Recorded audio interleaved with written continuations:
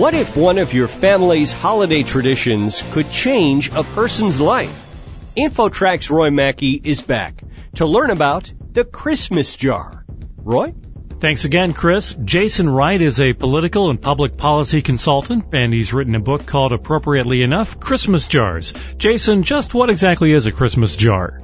A Christmas jar is an empty glass jar, maybe a pickle jar, a mayonnaise jar, a peanut butter jar, or whatever, that when you're done with it, you clean it out, nice and squeaky clean, put it on your counter, and then every day at the end of the day, you take the spare change that you generate from life, and you drop it in that jar, and you let it accumulate slowly and surely. And at the end of the year, or as Christmas approaches, what happens? That's the best part. On Christmas Eve, you sit down with your family or whomever and you think, who could we give this jar to that could benefit? Maybe they have a financial need. Maybe they just need to know that someone cares about them, that someone's been thinking about them for a few seconds every day for all year. And you hand the jar off to them. Maybe you do it anonymously, which is what I prefer. Maybe you go down to your local park or bus station somewhere downtown and find someone who is maybe carrying their whole lives on their back. You hand them the jar and off you go, and you do it again next year. I would think just that part of choosing the recipient might be the hardest part. It is tough. There are so many folks that are worthy of such a blessing on Christmas Eve or Christmas Day, but I think if you sort of look around your school, look around your church, maybe up and down your own street, wherever you live, eventually someone will pop out. Someone's needs will sort of pop out, make themselves known to you, and my guess is that most folks will find a good family to settle on. Does anyone know where this whole concept of the Christmas jar started? Well, I suppose that folks have been doing something like this for a long time.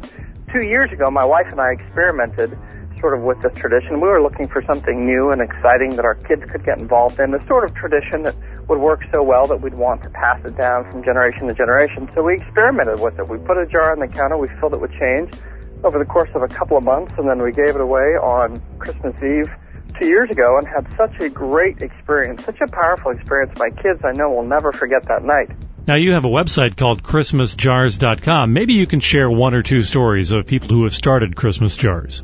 Sure. Probably the most special story to me is of a young man out west who had cancer and had been undergoing chemotherapy and radiation for about a year when his family got a knock on the door on Christmas Eve last year, and they scurry to the door and they open it up, and there are two giant glass jars. They count the money, and it's almost $400 total. Wow. And a little note that says you can do whatever you want with this money. Pay hospital bills, have yourselves a nice Christmas, whatever you want to do. We just wanted you to know that we're thinking about you and this real challenge your family is being faced with.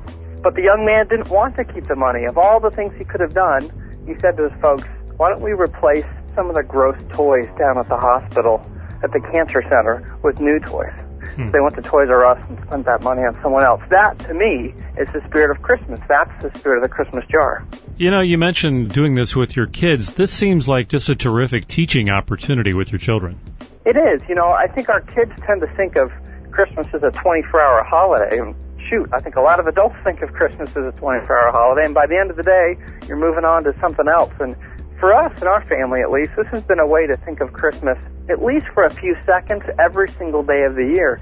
Since that first jar 2 years ago, we've been doing it now every day. I come home. In fact, just a minute ago, I walked in the front door, took my change out of my pocket, dropped my change from 7-Eleven in the jar, and the kids come running to see how much is there. They get very involved in it. They're very excited about it. And just for a few seconds every day, we think about someone else. You mentioned when you explained this initially that you give these gifts anonymously ordinarily. Why is it so important, do you think, to keep that secret? I just personally think that's the best kind of charity. For one, I think it allows you to pass that person in the hallway at school or at the store or at church or work and know that they don't know the secret. There's just something sort of magical about knowing that you did something without needing to be patted on the back. So much of charity today, it seems, is writing a big check to a school and having your name put on the auditorium, or giving a lot of money to a foundation and having it named after you. And I suppose that there's a place in the world for that.